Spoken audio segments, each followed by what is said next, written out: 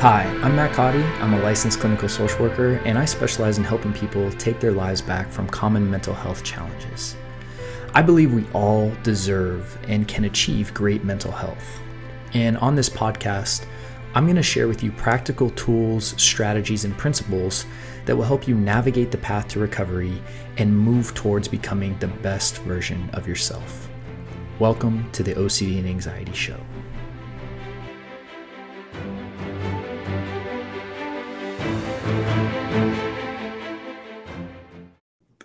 All right. Hey there, and welcome to another episode. So my name is Matt Cotty, and I'm a licensed clinical social worker and the founder of Restored Minds.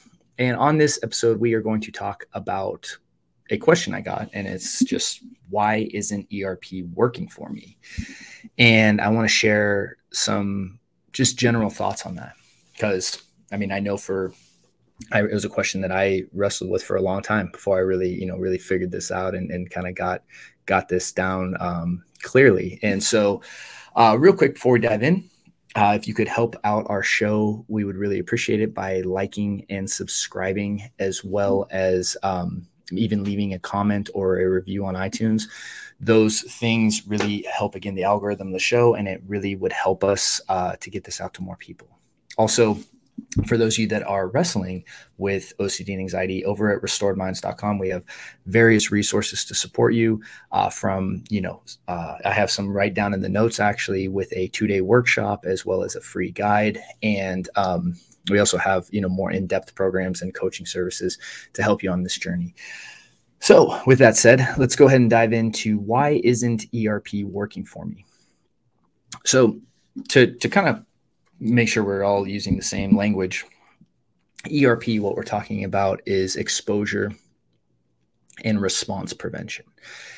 And when we're talking about OCD and anxiety recovery, what we're really talking about here is your nervous system is getting activated in times when you're actually safe. So you might be in bed and all of a sudden I'm having a panic attack. Like physiologically, I'm totally safe, but my nervous system is kicking off. Right? My sympathetic nervous system. And really what we're trying to do is really get your body back into the parasympathetic nervous system state, where your rest, digest, right? So sympathetic nervous system, fight or flight, rest, digest is the parasympathetic nervous system.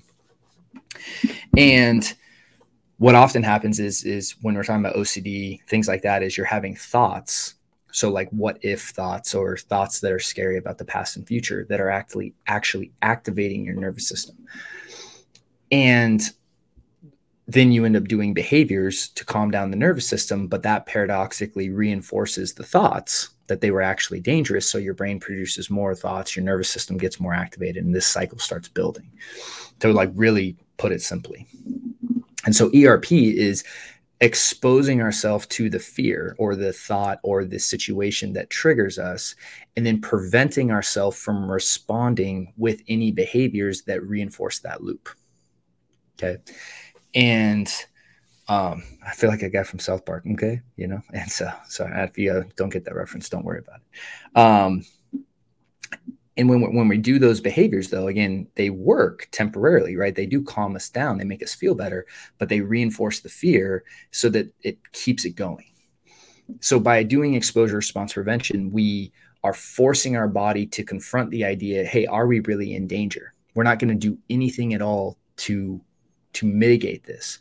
And then our body calms down on its own. This is the process of habituation.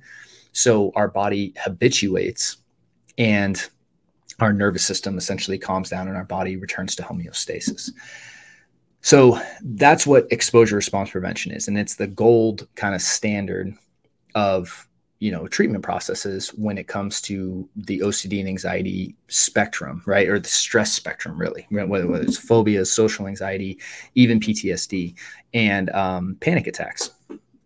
So a lot of people, they know about it, right? There's a good chance if you're listening to this podcast, you've heard about or read about exposure and response prevention before.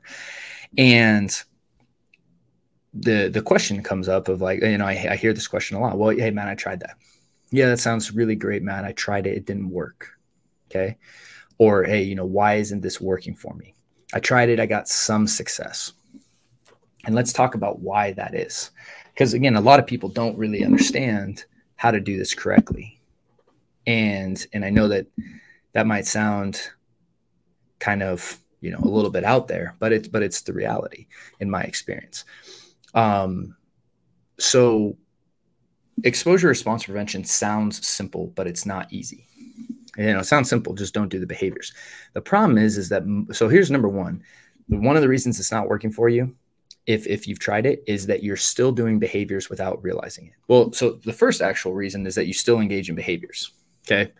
And so that's reason number one, is that you still engage in safety behaviors. So this is, someone who wrestles with contamination OCD or, something like that, fears about contamination, and they do an exposure, like touching a doorknob, and then they go and they wash their hands with soap usually. So preventing that, they don't wash their hands with soap. So that would be the prevention.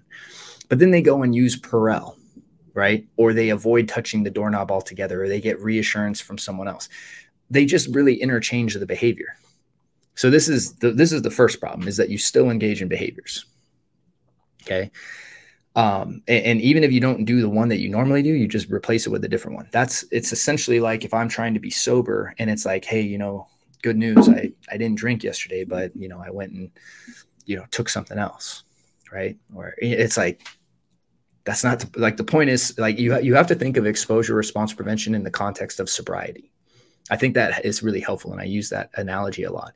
Like, when and in the 12-step programs, one of the things I think they measure really well, like their success measurement is very straightforward. Did you drink? Did you use? Like that is the blanket thing that is asked. And if you didn't, like, no matter how much you wanted to or any other that, it's like, that was a successful day. With exposures is, did you engage in a behavior that altered your state from anxious to calm in a quick manner? And if you did, then you're not doing it correctly. So going and getting triggered is not doing exposure response prevention, because if you go get triggered and, going and doing something that actually activates your anxiety, and then you go do behaviors, it's just going to reinforce everything, So hopefully that makes sense. The next thing is so the first step is you're interchanging just different behaviors with different behaviors, right? So you're not doing your common ones, but you're just doing different ones instead. The next problem is you're doing behaviors without realizing it. This is probably 90% of the people that I work with. This is the route that they fall in. This is what happened to me. And what I mean by that is usually people are engaging in mental behaviors without realizing it. So what we need to understand with ERP is that physical behaviors and mental behaviors are equal. There's not like one isn't greater than the other. They are the same thing for all intents and purposes, especially when it comes to exposure response prevention. So what happens a lot of times is people are good at stopping their physical behaviors. Things like getting reassurance, maybe even avoidance and checking and washing. But then they go and do things like rumination, thought suppression, analyzing, thought replacement, right? Trying to suppress thought, right? Trying to fight off thoughts, trying to get rid of thought, trying to get rid of anxiety, trying to outthink their anxiety, trying to figure out why they're anxious, trying to figure out why they're afraid of this. All these things that people do in their minds are safety behaviors. They're compulsions, right? That is the problem. And again, this is why when you're doing true ERP, if you go and do an exposure external, let's say you're afraid of restaurants and you go to a restaurant and you go and ruminate the whole time, you're not doing ERP. You're just exposing yourself, and then you're doing a bunch of behaviors, which is actually making you worse because it's just reinforcing the fear more. And this is a huge reason why people struggle with ERP.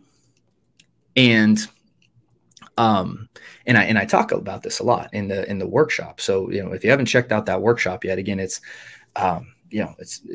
I think it's like $27 or something like that we're, I'm pretty sure that it's, we still have it available for that. So, check out the 2-day workshop because it goes in depth into this. And then the final piece, and I think this is really the main kicker here, is that you're doing ERP from the wrong level of consciousness. And let me kind of explain what I mean by that. So, Albert Einstein once said, right, you can't solve a problem from the same level of consciousness in which it was created.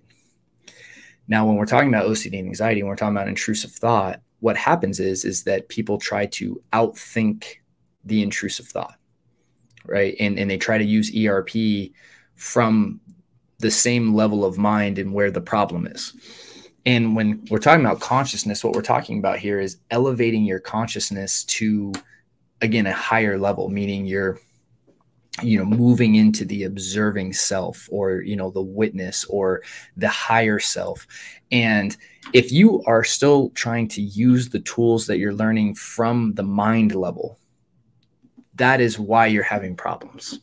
This took me so long to figure out, because this is what I did. I would learn skills, and I'd be like, okay, I'm going to go in, I'm going to fight all these thoughts off like I was, the Karate Kid, right? And I was just going to go, straight into the battle. Oh my goodness, it doesn't work. It does not work, right? And when we're talking about doing ERP, yes, we need to make sure we're not replacing behaviors. Yes, we need to make sure we're not doing behaviors without even realizing it. But then when we're really talking about doing ERP, we need to talk about implementing ERP and these techniques like the AAA response from a higher level of consciousness. And we need to talk about diffusing from the mind and emotion enough and creating enough space to even do ERP effectively. And I did not get this at all for a long time. And it wasn't until I really started understanding these ideas about consciousness and even learning how to implement them, right, which is a whole nother gamut. And again, we obviously talk a lot about this and taking back control. But this one element here of leveling up consciousness and understanding consciousness and understanding the different levels of consciousness and applying the tools from a higher level of consciousness than where the problem is created. So think of like the problem being in the ego, and being able to apply it from your higher self or the observer of the ego. And I know if you don't get what I'm saying right now, like, that's totally okay. Please don't get overwhelmed and like, oh, Matt's talking woo witchcraft stuff. This is nonsense. No, don't let yourself go there. Don't let your mind go there, because your mind's not gonna.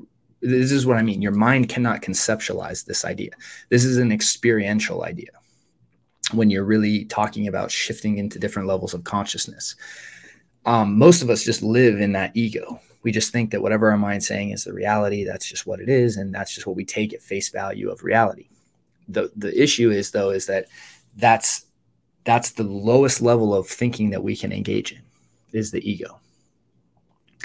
And when you start understanding moving into higher levels of consciousness and applying the tools from those levels, that changes the game. So those are the 3 points that I wanted to share today. Again, you're doing behaviors and you're just changing behaviors, right? Which is obviously why ERP is not effective. You're doing behaviors without realizing it.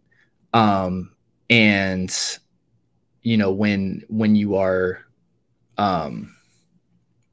engaging in behaviors, especially in your mind, the mental rumination, that seems to be the one that usually gets people stuck, right? And so again, that's why the AAA response, right? Why we're so big on switching to solution focus, is to really stop the rumination and all the mental behaviors. And then finally, applying these techniques from a higher level of consciousness. So if you're trying to solve thought, if you're trying to solve your mind from the level of your mind, you're going to have a lot of conflict there. You're going to be going in asking yourself like, well, is this an OCD thought? Is this a real thought? I don't know. What about this? What about this? What about this? If you find that, then what's happening is again, you're trying to use the tools from the same level of consciousness and where the problem is of thinking. And that's where people get stuck. So hopefully these ideas resonate. Hopefully they make sense. And again, if you're looking for more clarity and guidance on this, again, check out the workshop and the notes, check out the link or the guide. And then you can also, again, come over to restoredminds.com and complete an application. Check out some of the different resources that we have available for you, because it's very difficult to just implement this stuff on your own. It's very important that you get guidance. And so, yeah, that's all I got for today. And again, wish you guys a great week and look forward to seeing you on the next episode. Take care. Hi there, Matt Cotty here, and thank you for taking the time to hang out today. Now, real quick, if you are currently struggling and you're looking for help, please head over to restoredminds.com because we have different programs available to help you, and the good news is that for the most part, you can get started right away. And if you found this episode helpful, then we would really appreciate if you would take the time to leave us a review on iTunes, as it would really help our show. You can also send us ideas for topics of future episodes that you would like us to cover at support@restoredminds.com. Thanks again for listening, and I look forward to connecting with you on the next episode.